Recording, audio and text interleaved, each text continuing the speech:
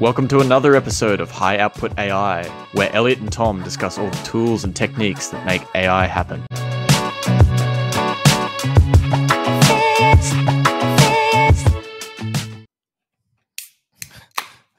Turns out this does not make much noise.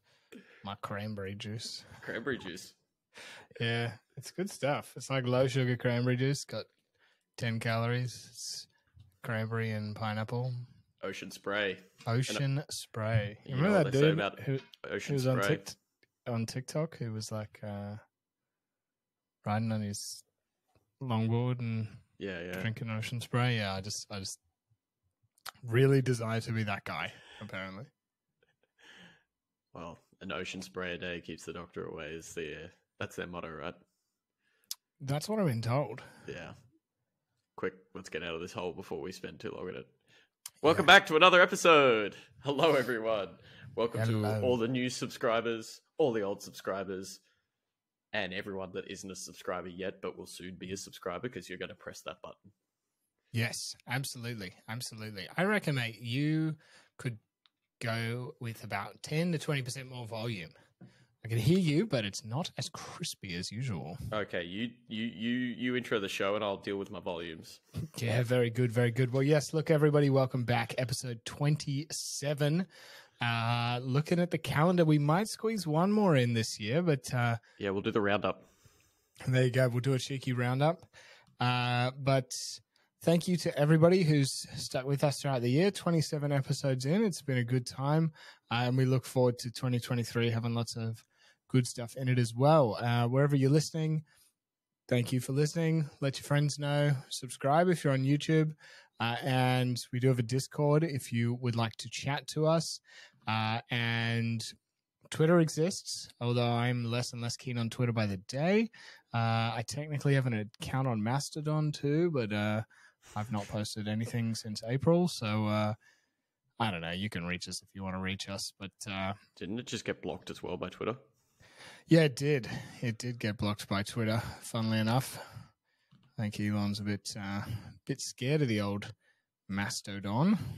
Yeah, that'll get you. That'll get you. Well, keep going because I can't find my little microphone setting. Quickly.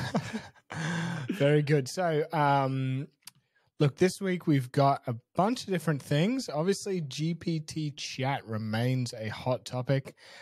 We will touch on that a little bit, but try and cover a few more things so that we're not just talking about ChatGPT for the rest of our lives.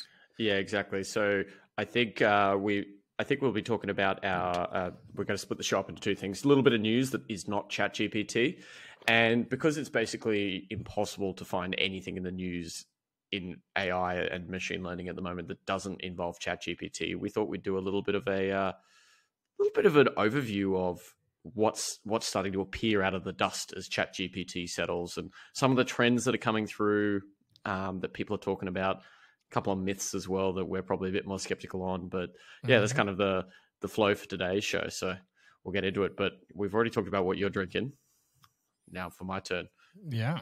Same as last week. Wayward Brewing Co. India Pale Ale. Hoppy and well-balanced West Coast IPA. Brewed for adventure. And today is going to be an adventure. Lovely. I do like those. Yeah, they're good. It's cheeky little beers. But I'm going out for a couple of beers later, so I thought I would stick to the juice for this episode, and I'll catch up, I'm sure, on beers later on. So, I mean, mate, let's get stuck right into it. So, The first non-chat GPT topic for today, Meta, who we slagged on last episode for just being trash at AI, released data2vec 2.0. Don't worry, we have a section to slag on Meta a little bit more later on as well, so that's all good. Yes. No, very good. So, look, to give this a quick rundown, what this is it's sort of a translation layer, I suppose, for lack of a better word, between images, text, and speech, in this case, into a vector, which is what VEC stands for in this. And what that means is you take a complex thing like 30 seconds of speech or a picture of a dog or a sentence, and you encode it in something that is more condensed and more suitable for AI models. And historically there was word2vec, which was a word encoding model. And there's been a bunch of these over the years. But the idea here is to ship something that's pre-trained on a lot of different data. So you can effectively take images, let's say images from your smartphone, encode them down into a much smaller representation. It might be 1,000 numbers rather than 20 megapixels, and use that as the basis of your AI model, so your classification or whatever else. Yes, it's been an interesting development by Meta, hasn't it? And my understanding, it works through a technique called masking, and this is where it gets its speed efficiency, correct? Yeah. So, the big thing about a lot of these encoding models is that you want to be able to use just huge amounts of data, because theoretically, the more data they see, the more robust they are to whatever you're going to run up against in the real world. And to do that, we use this masking technique, which is a form of unsupervised learning, which means that we can use pretty much any text or image or speech that we find. And the way it works is we use a picture as an example. Imagine you've got a picture of two guys doing a podcast. What it does is it will block out random parts of that image. It'll then encode that blocked out version of the image, encode the original image, and try and ensure that encoding is as similar in the blocked out and the unblocked out version as possible. And what that leads to is encoding methods that are sort of robust to missing parts of the image. And the good thing about that is you don't need to know anything about what's in the image. You don't have to have captions for the image or anything else, because you can take any old image and randomly block out sections of the image. So that means you can reuse the same image multiple times with different sections blocked out.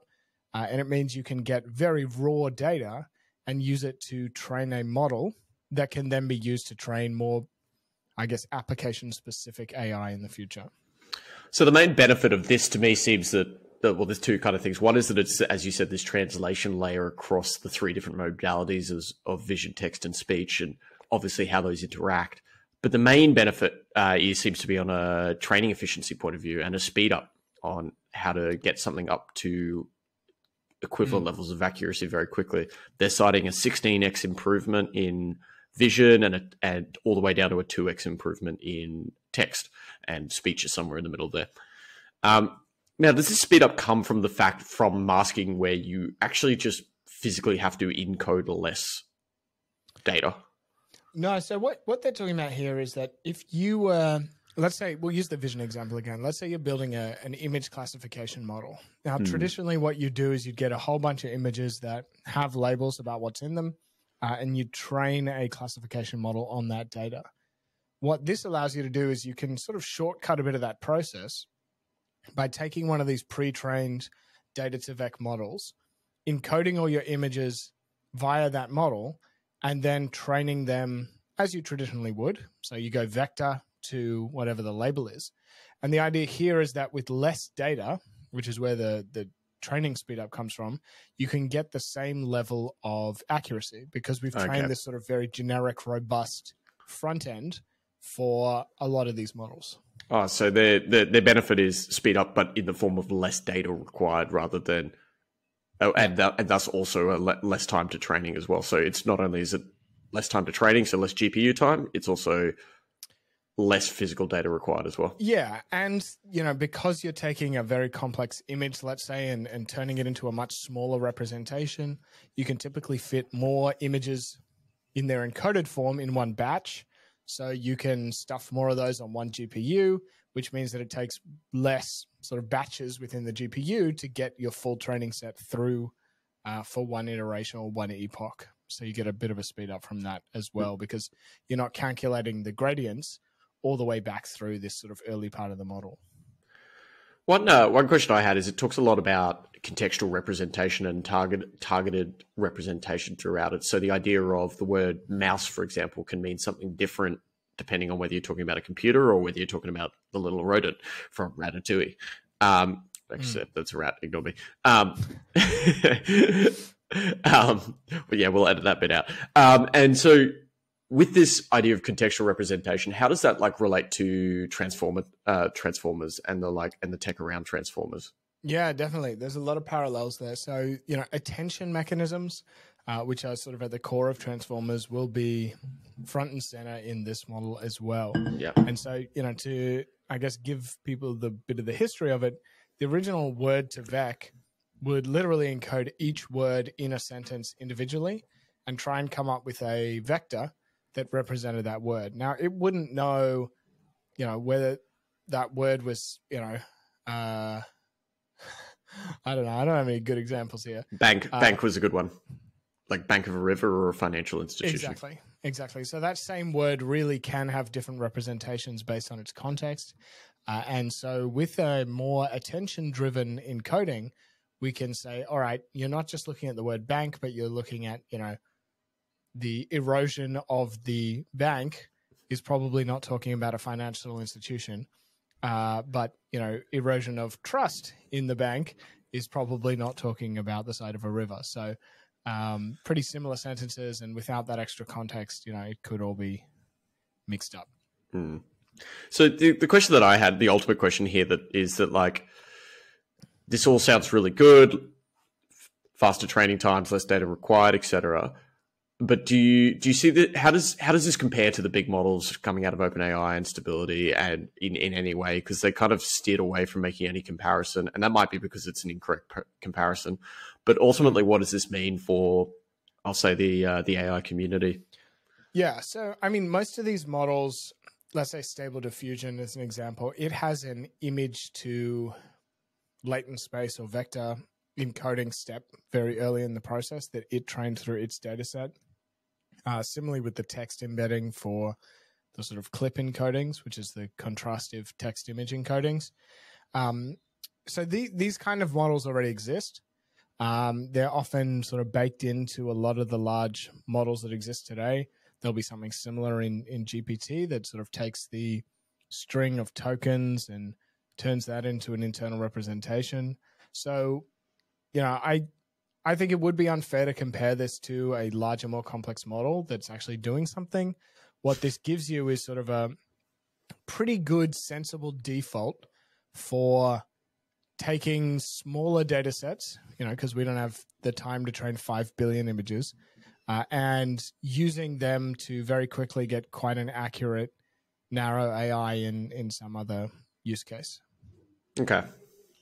So this will probably help with the world of as we carve out different verticals and build models on top of other models and bumping up, reducing data requirements and or speeding up training time for these verticals.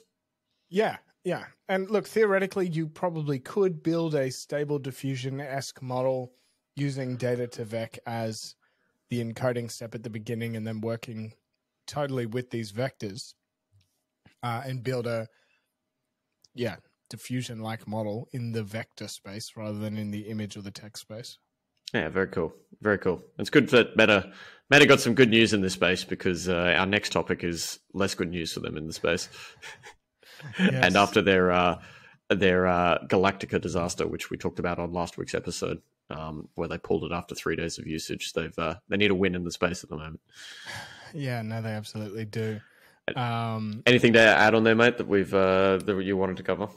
No. I mean, look, I think it is cool. I think it's useful. I'm sure it'll get picked up by a lot of models. It's not groundbreaking AI work. It's like we had a bunch of time and a bunch of data and we trained some useful resources for you guys to make use of. So, look, while it's helpful, and if you're doing some AI work, it might help you out, it's not as fundamental a shift as some of the other work we've seen come out recently. Yeah. Well, we'll move on to the second topic, which is about, and we'll stay in the metaverse here. John Carmack, who was CTO of the Oculus Group, or virtual reality, came with Oculus when it was purchased a few years back, has left Meta to go full-time on his AGI startup. So John Carmack seems to be a bit of a legend around the area. He's seems to be very, very well respected, very well connected, and has had multiple home runs when it comes to company. And he's now gone out on his own to start Keen Technologies and focus on AGI. this will be a bit of a blow for Meta, as he was quite an influential person, quite a good hire on their regard, and he's been pretty critical of Meta during his leaving as well, citing the reason for leaving as basically he was sick of working in an inefficient, slow company.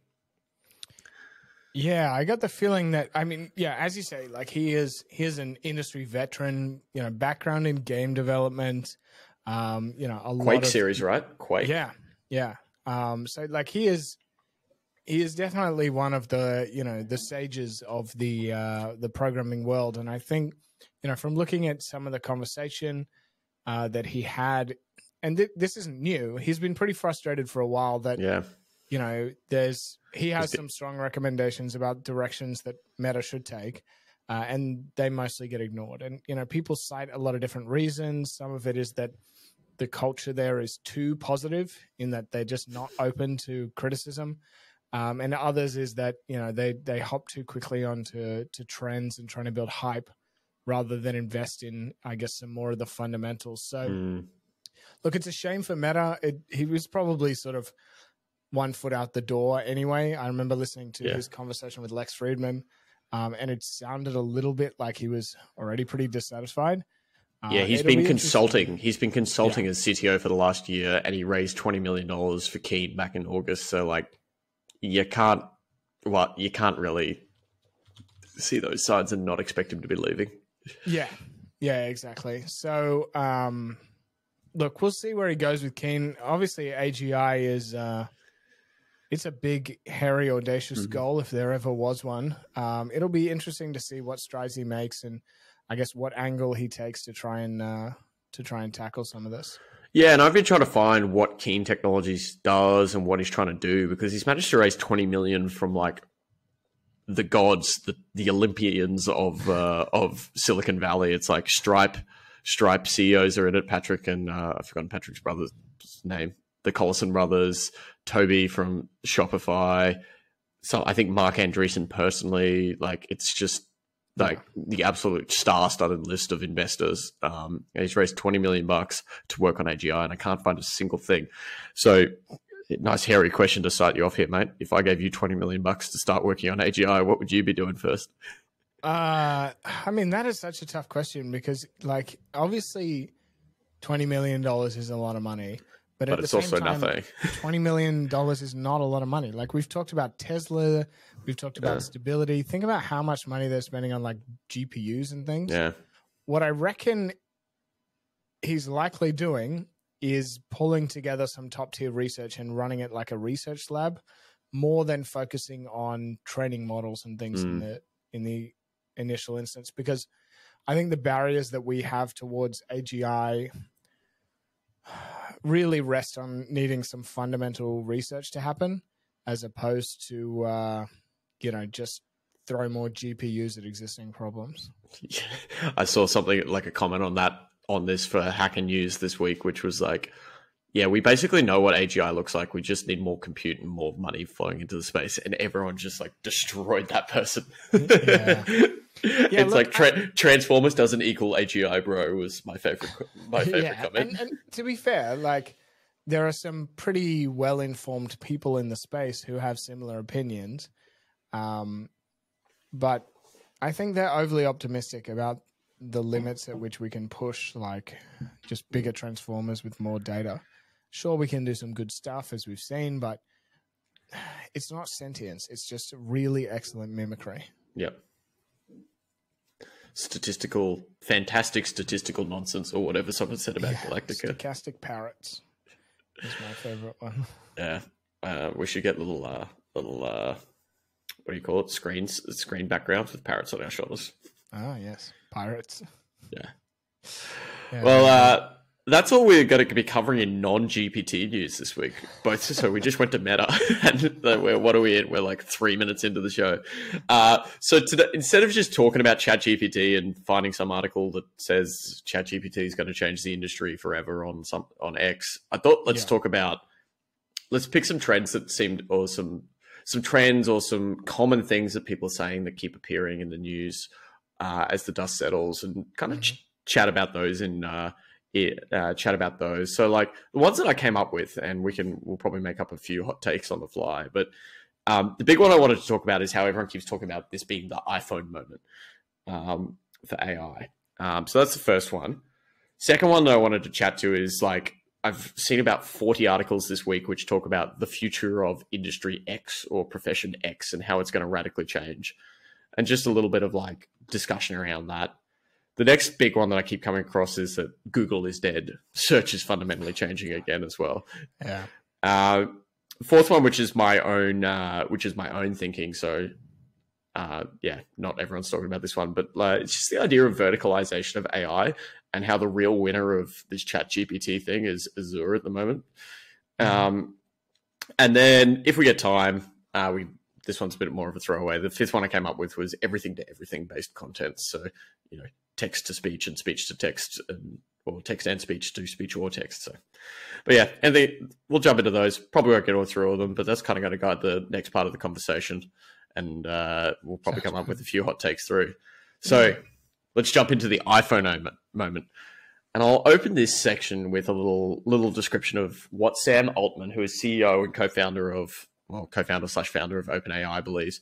And he believes that the future of models will be trained on models. So companies will appear in different verticals using specific data from that vertical to improve the local context for those models. But those models were originally trained and based on previous models. Now, the idea is that 2022 may be this moment where the base models have been built. And the next wave of tech unicorns, the next wave of companies, the next wave of models are going to be built on top of this. So we have the base layer.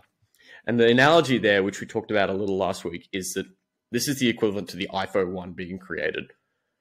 And in the next 3 to 5 years, about the time when iPhone 5 is out, or DALL-E 5 is out and GPT-6 is out, we're going to be in a world where companies like Uber, companies like companies like Instagram, companies like, what was my other one? Companies like TikTok can start to exist, right?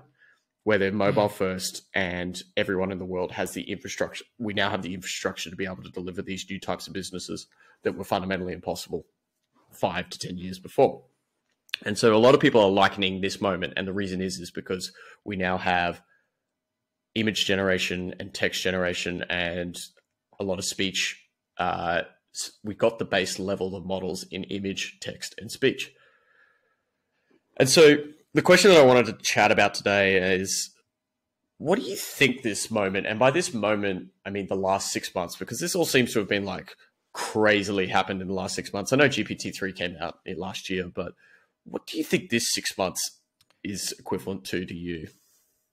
Yeah, I've been thinking about this a bit, and I thought about it some more once I saw this in the topics for today. Is that like, I kind of believe this, but I take it with a pinch of salt, especially because I find that most of the people saying this are the ones building companies that will allegedly be the foundation of all the future AI. Like, it seems very nice for Sam if this is true, because, hey, OpenAI will be that platform. I'm not yet convinced that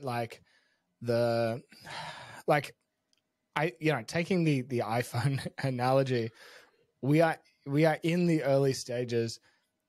iOS 1 was kind of trash, and you could write, I mean, in the first versions of iOS, other people couldn't even make apps. It was just Apple showing off what they could make. But let's just pretend we're the first one that has an app store. A lot of that was shit. Like, it was just garbage stuff. It was like fart apps and pretend to drink the beer apps and all this sort of stuff. And, the way that we got past that is not just that people got better at writing apps. It's that the technology underneath it continued to evolve, continued to develop. Android came in and forced Apple to be a bit more competitive, all of this sort of stuff. Yep. So I think we got 3G. Yeah, exactly. Like, none of this stuff happens in isolation or in a vacuum. And I think very similarly, like, I don't know, we're not at the point where, like, nobody will write programs anymore. They'll just talk to AI, or every future startup will be built on top of one of OpenAI's, wonderfully priced models.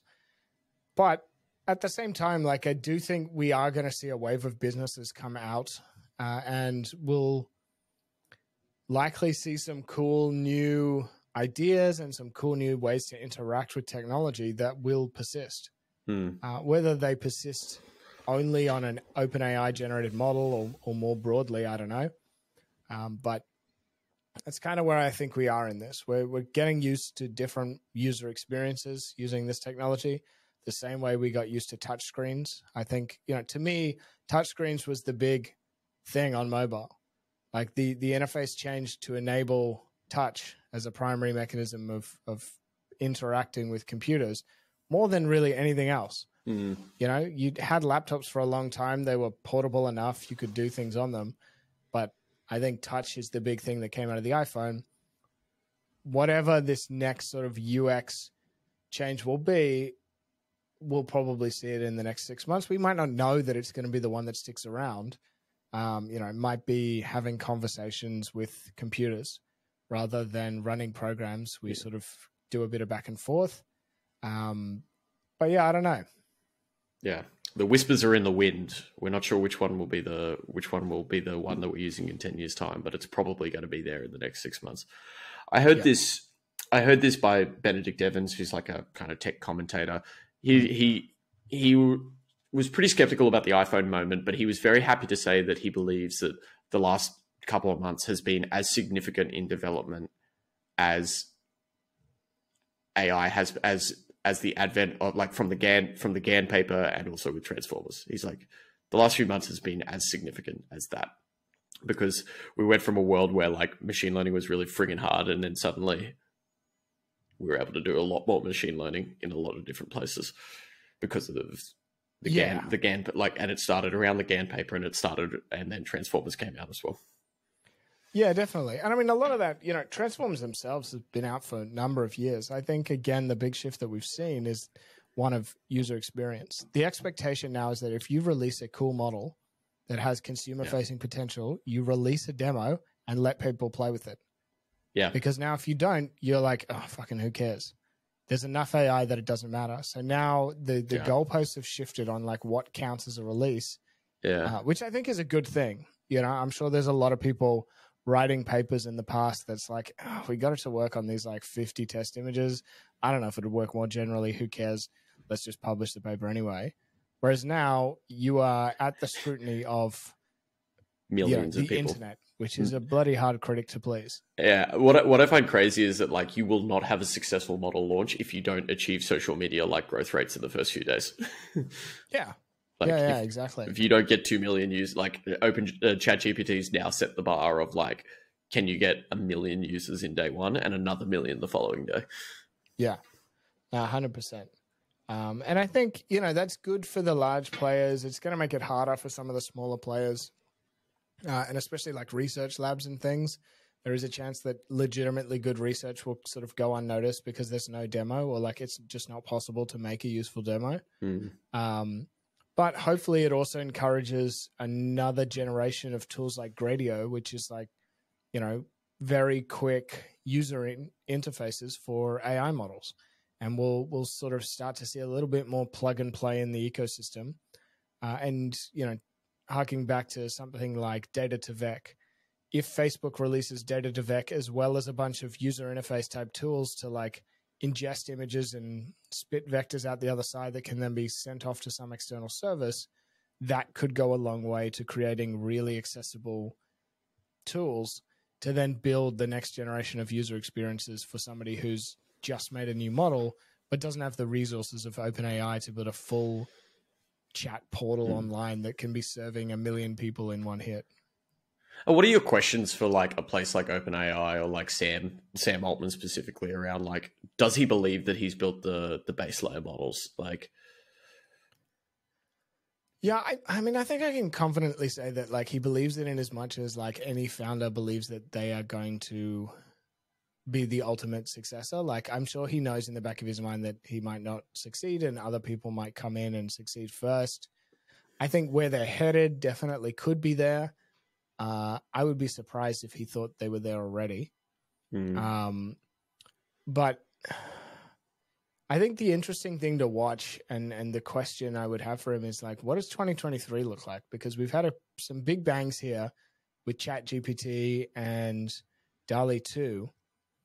But DALI 2.1 or 2.2 or 2.3, if they're incremental changes, or even ChatGPT, which again, I think its success comes from a user experience change, not a model change. Unless we can keep putting out big bangs like that, OpenAI, eventually it's going to be like, okay, ChatGPT got an update. It's like 20% better. Yeah. It was already fine. I don't really need it to be 20% better, and it'll get less exciting. And they might be digging their own grave a little bit, and that like they're setting the bar so high that everything they do now has to be explosively good. And if you release, data2vec, people will be like, yeah, all right. Yeah. I've been trying to find the paper, but I heard on a podcast about a paper, so like not fact checked it, but it was on the like, how much data do we actually have left for these models? So like GPT-4, right? As you're saying, the pressure on GPT-4 now is just like stepped up a notch. They have to produce a model that is, it's got to be almost perfect, right? Like the only place from here is like perfection for GPT-4. But we're within an order of magnitude of being done with data in certain areas. Like we're running out of books for AI to ingest and be trained on. Obviously, we're in a world where we can like start to create our own, and we've got different techniques, just such as we talked about with data2vec, for example, for making your data more efficient. But like, yeah, if we're running out of data and the pressure and we're going to be running into bottlenecks very quickly in certain areas, in different areas, whether that's like the parameter size, the training size, or the like compute size of the models, the amount of compute required for the models, plus the stakes is getting higher. Are we going to see 2023 for OpenAI to not be nearly as successful for them as 2022? Yeah, it's hard to say. I think there is a risk there. I don't know where it'll end up. If and there's a lot of smart people there, so I'm sure they're thinking about this as well. Yeah. But, something like ChatGPT is really interesting because it's collecting new data as it goes. It's looking at what people ask. I'm sure there's signal in when people end the conversation or drastically change track or ask it to clarify and things like that can be fed into the next version of this model. But yeah, I think you're right. Like we are going to hit diminishing returns, and for most people, that's going to start to get boring. And I still think we're in a zone where like there's a lot of, very specialist areas that this is just not up to scratch yet. And like being 90% or 92% still doesn't cross the barrier of how good it needs to be generally accepted. So yeah, it'll be interesting to see how they try and tackle that. Yeah. And I think the one thing that we just keep forgetting in, I suppose, like my general aversion to hearing things like Google is dead at the moment is that like, if you look back a year, like if we were speaking now on the 18th of December, 2021, like we wouldn't know what we'd be talking about in a year's time at the end of 2022 and like what was available. Like it's just been so much has happened so quickly this year. And so when people say things like Google is dead, and we'll get to that, it's like, yeah, but like we don't know what Google's just going to rip out tomorrow and just like shoot the lights out with. Like the space is moving quickly, full stop. So that could work to OpenAI's advantage, or it could work against them as well, as linking back to this being the iPhone moment, because someone could come up tomorrow with the GPT competitor. Like stability came out of nowhere, really. Like, yeah, well, it's one of those things where like they bubble around for a long time. I mean, we got to remember GPT-3 came out in 2020. Yeah. So it's been out. Yeah. It's been out for a long time. And I remember people saying Google was dead when it first came out, and Google is still not dead. Yeah. And, given Microsoft's strong incentives, Bing still sucks. Like, clearly there's a lot of work to be doing here. Yeah. So I think, any of these conversations about XYZ is dead, that's the end of an industry, creatives are going to be out of jobs. Like, no. Yeah. It's just not true. As someone said, I can pick up the same camera as photographer X, but that does not make me photographer X. Yeah, exactly. Exactly. There's so much difference, and people will pretty quickly learn. The taste will evolve. You know, I remember when I was a kid, right? And I got a Nintendo 64, and I looked at that and I was like, "Holy shit, we've done it! I am We've in Nirvana. cracked graphics for the rest of time." It's, you know, Super Mario. It Yeah. does not get any better than this.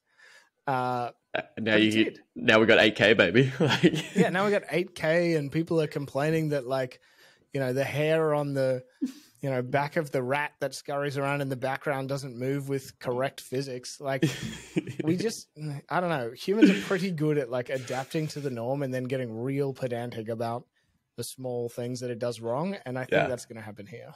Yeah.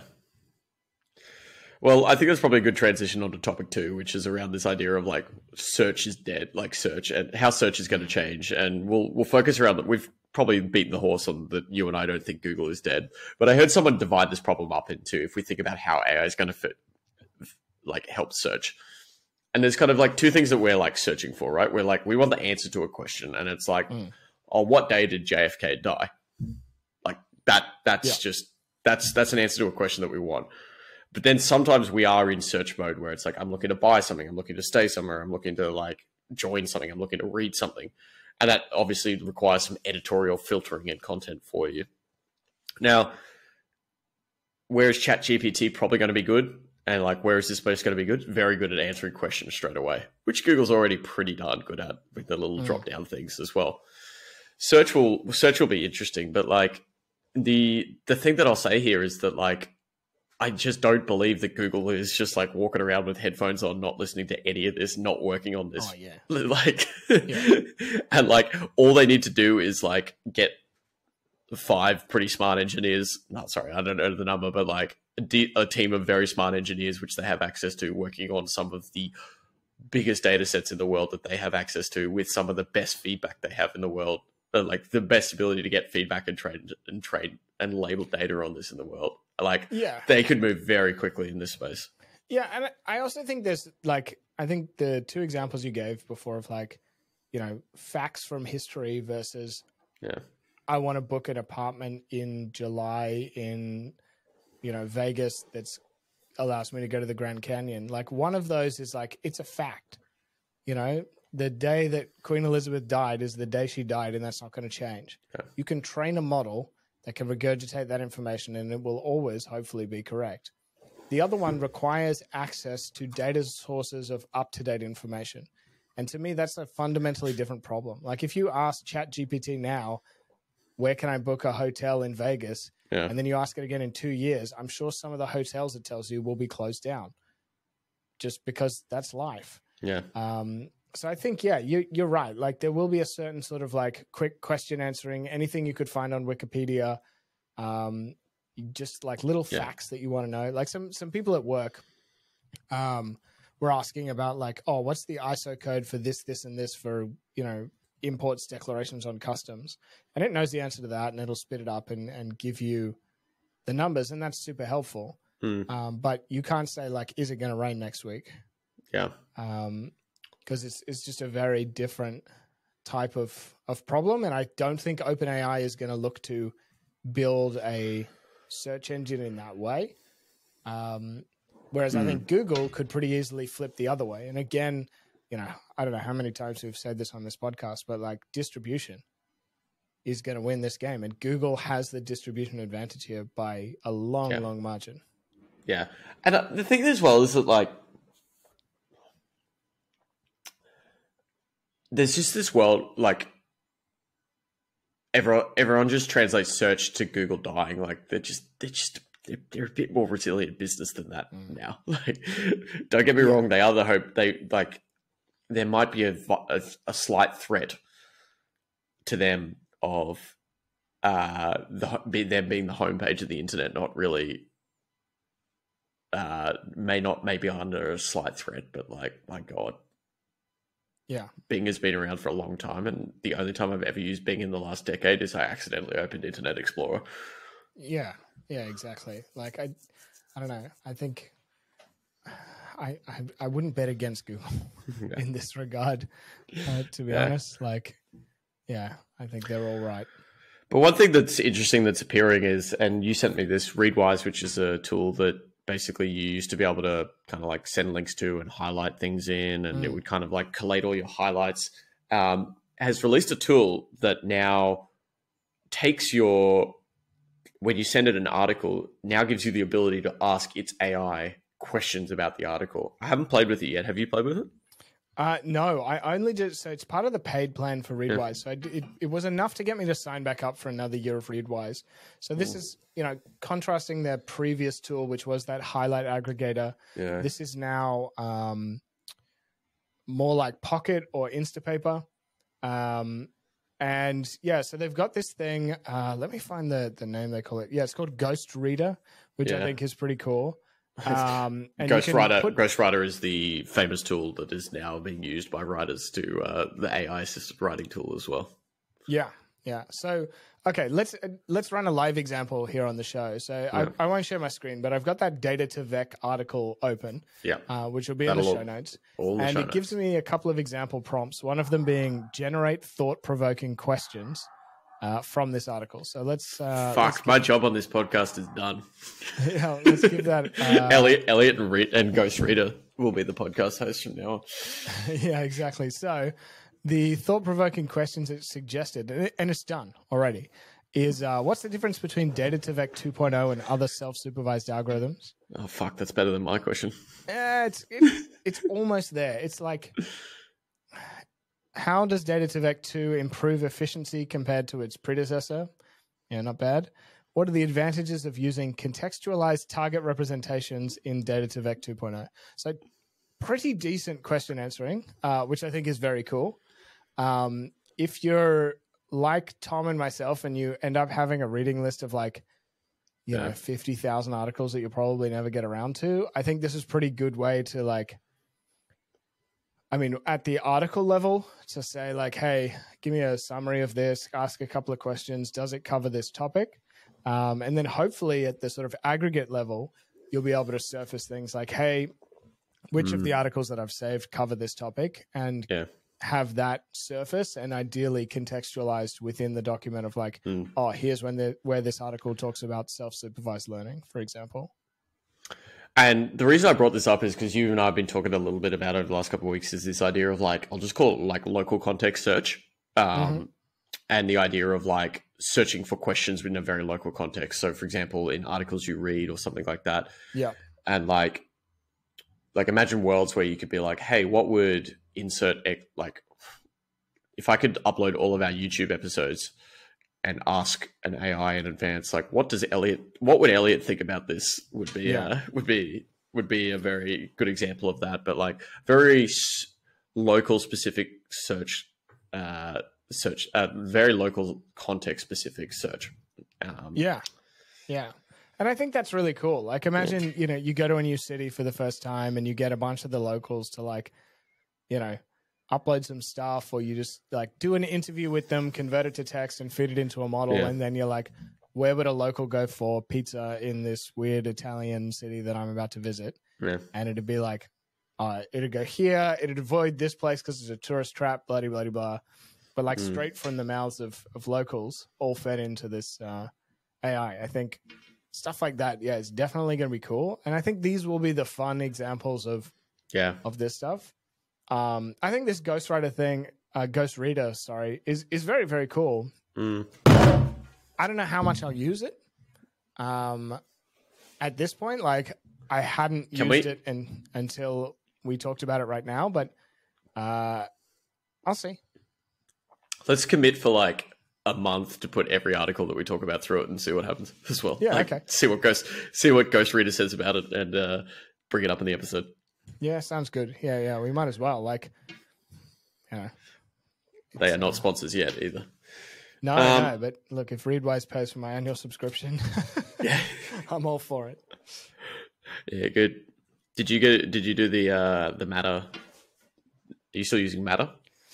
No, I kind of went off it. So for context for listeners, this is another sort of Pocket Instapaper type aggregation service. It's, I don't know, kind of cool in that it was a discovery service and a bit of a social network. But it kind of just became another Instagram, Instapaper, Yeah. slash Pocket clone, and I kind of got a bit bored of it. Maybe I'll switch to Readwise. This tool looks cool, especially when they give us free subscriptions. Yes, and I mean, rest assured, listeners, that if we're ever sponsored or promoting stuff that we're paid to, you'll know well in advance of us starting to talk about it. So as of this point, we have earned $0 or zero. Spray cranberry juice is sponsoring us, so we're all good on that front. Yeah, exactly. So the future of your industry and profession. I think I've got two. So I work in the investment space, and I have a podcast, and I've read 2 articles that say both those jobs are done. So I'm done. Well, you're done. And you work in software, and you run a podcast, so you're done as well. Yep. That's great. It's been great. Yeah. Well, we literally just outsourced all our research work to an AI. So what's left to do?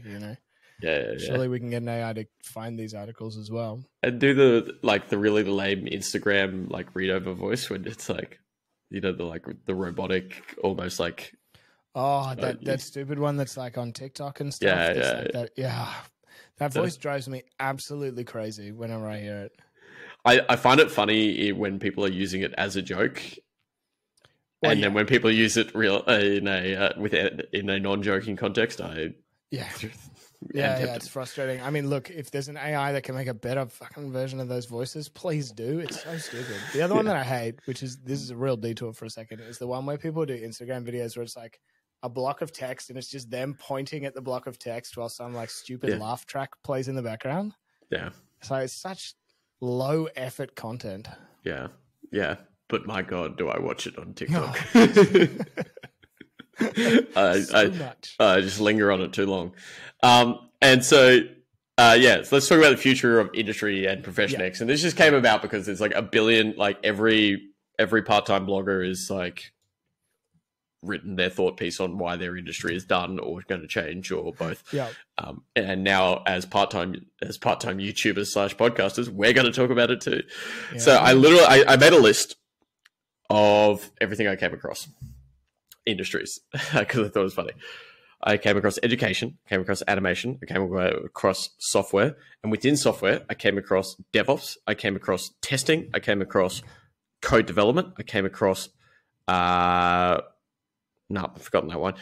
Don't know what that name means. And then I came one for filmmakers. I came across gaming. I came across artists. I came across photographers. I came across writers. I came across journalists. I came across podcasters. So, everyone's done. Yeah, allegedly. And I don't know. I don't believe it. A lot of this stuff, there's been tools and automations around a lot of these spaces for a long time. I think if you run a 2-bit,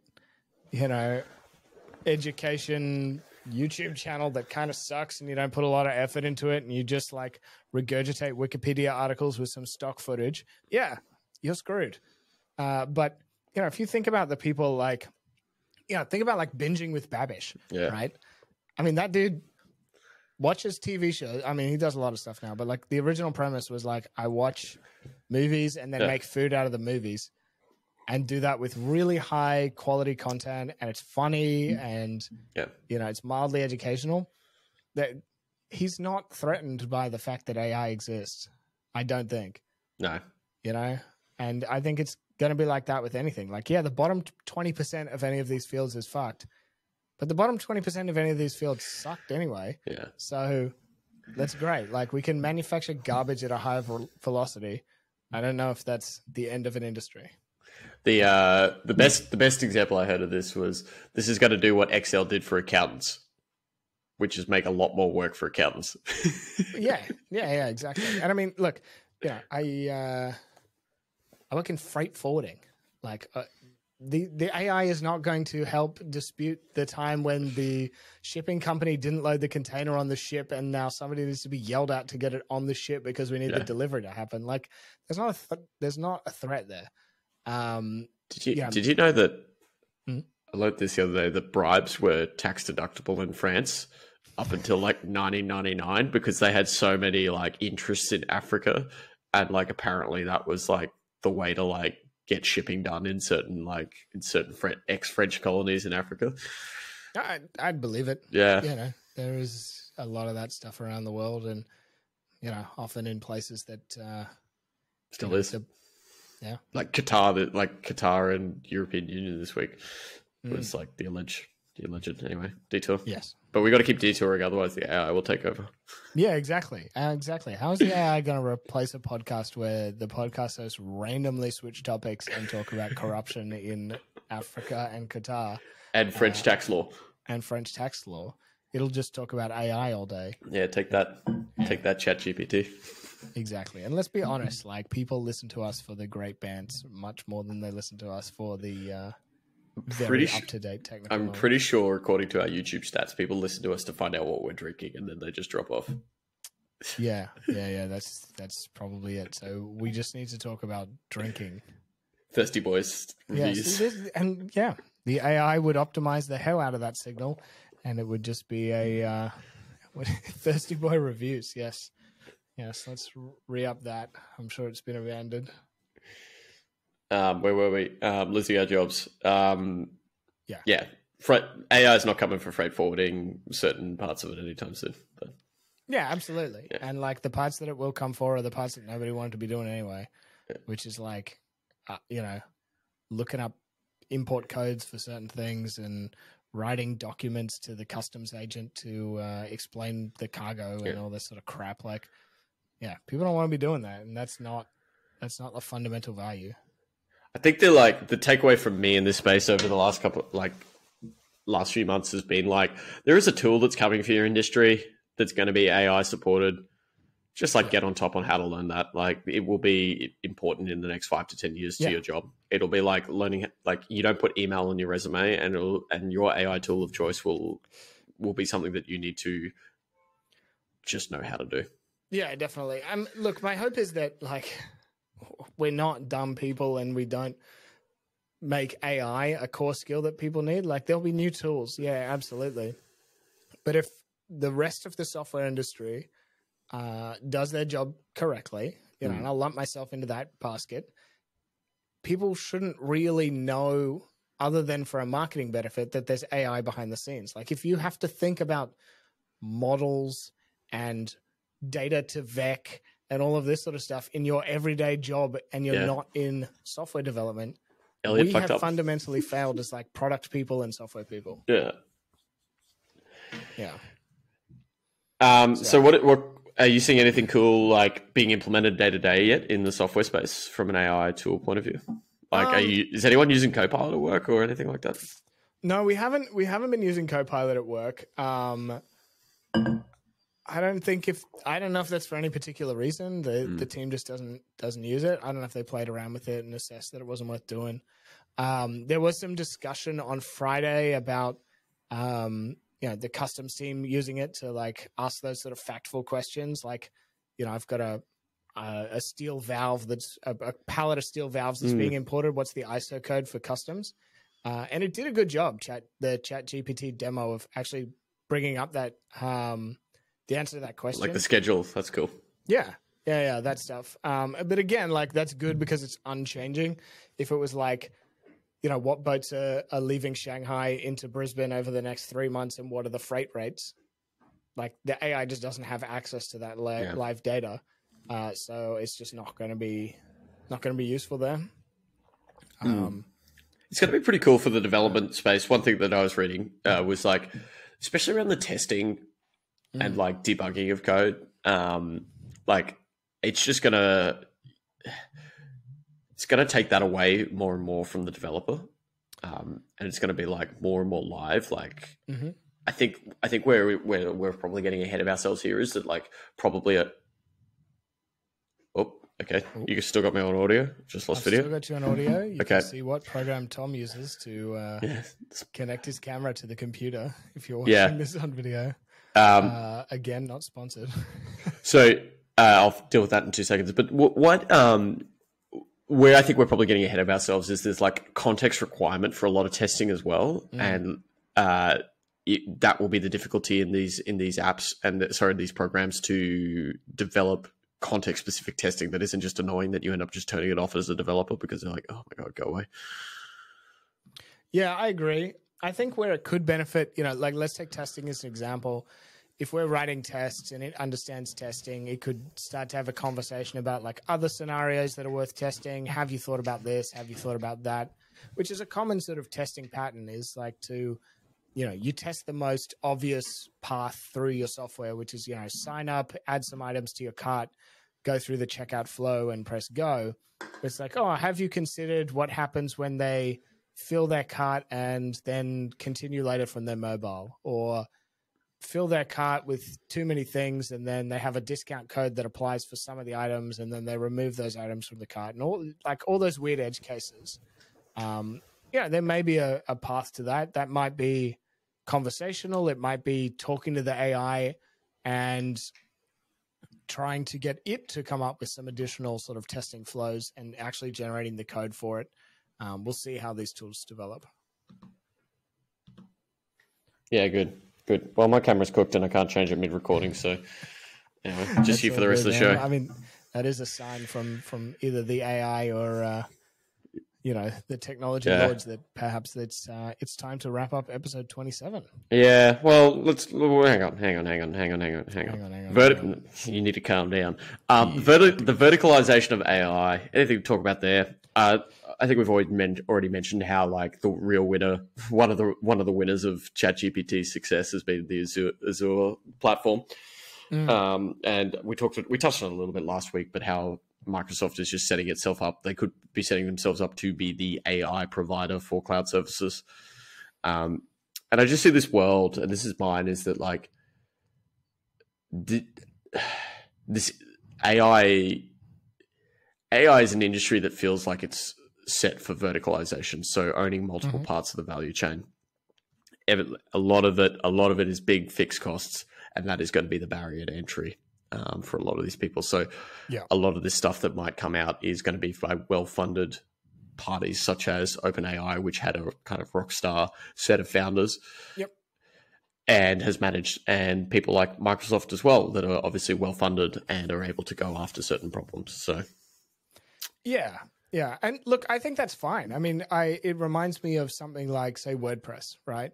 And I remember an interview, I think it was with Tim Ferriss and Matt Mullenweg on WordPress, and his ambition for the platform. It's an open source project, but I think that's irrelevant to this point, is that he said he wants the revenue of WordPress to be less than 5% of the value that WordPress creates for the world. And in that case, it was in true revenue dollars. And I think, there's a similar path here. It's like, there's going to be platforms for this sort of stuff. But if those platforms become 90% of the profit margin, eat up 90% of the profit margin of these businesses, they're going to just disappear because they're not going to be useful to anyone. And I think, while people might worry about, Microsoft is going to own all the AI capability, if it's not at a competitive price, people just won't use it. So I think it's going to be okay from that point of view.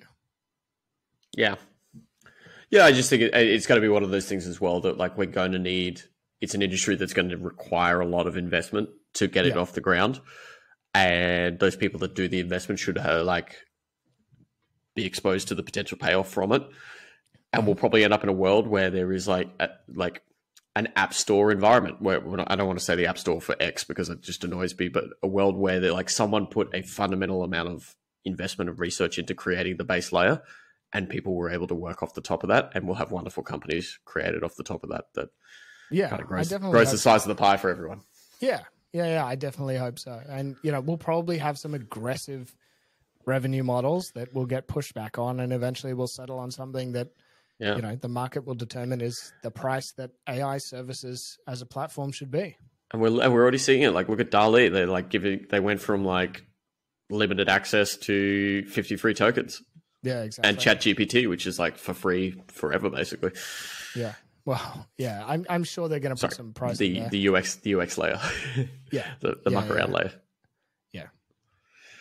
Well, good, mate. I'm glad we talked about that because that took us to basically exactly 60 minutes, which is a very, very strict metric and KPI we run here at High Output AI.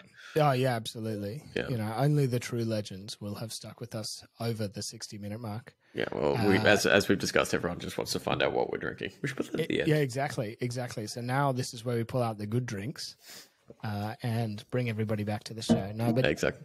Look, thank you for anyone that stuck around this episode and previous episodes. It's great to have you here. It's so awesome. You know, we've started to have some people reach out to us. We might touch on that a little bit more in a future episode, but absolutely, if you want to talk to us, please do. It's awesome to hear that people are enjoying the show and getting value out of it. And it's a lot of fun for us, and hopefully it is fun for you as well. Next episode, we will be doing our review episode as well. So if you have any questions that you want us to cover or thoughts or your favorite moment from 2022 when it comes to AI, machine learning, or what was your favorite drink in 2022, let us know. We'll touch on it on the show.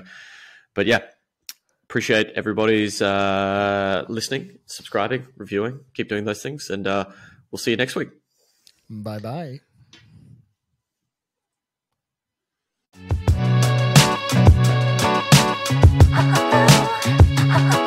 Thanks for listening to another episode. If you're liking this content, make sure you subscribe and like so we keep on going. And if you have any questions, make sure you hit us up on Twitter, join our Discord, or leave them in the comments below. Thanks again.